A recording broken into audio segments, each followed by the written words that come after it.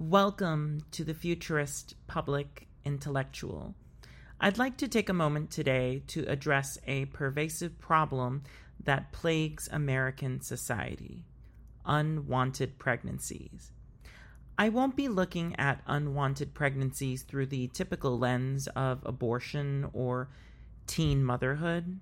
I will be looking at them through the eyes of the unwanted children and the parents who begrudgingly raise them.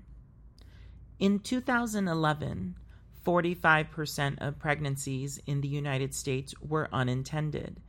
Out of the 6.1 million pregnancies that year, that means 2.8 million of them were unintended. 18% of those unintended pregnancies were completely unwanted. Assuming these statistics are accurate, that means over 500,000 children were born in the U.S. in 2011 by a mother who did not want them. Furthermore, the highest percentage of these unintended pregnancies are had by mothers who are single, poor, uneducated, and are often Black. As you can see, not only do these children face a childhood being raised by a mother who doesn't want them, but their circumstances are extremely challenging from the get-go. There are really only two kinds of childhoods: the kind of childhood had by children who were wanted and cherished, and the kind of childhood had by children who were fundamentally tolerated.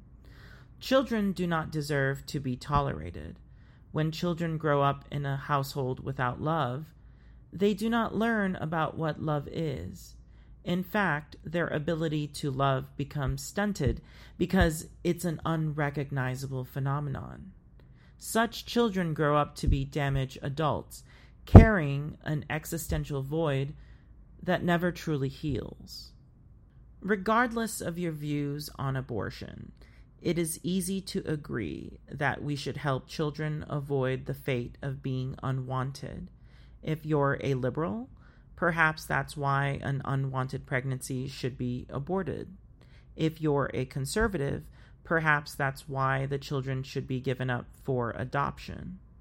No matter the mechanism that one chooses, there is no value in encouraging a begrudging parenthood.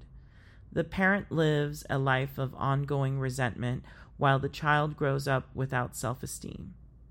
It's too much to go into in this episode, but I just want to say that it's not surprising to me that we have an opioid epidemic that is precisely correlated with the higher and higher proportions of unwanted children being born.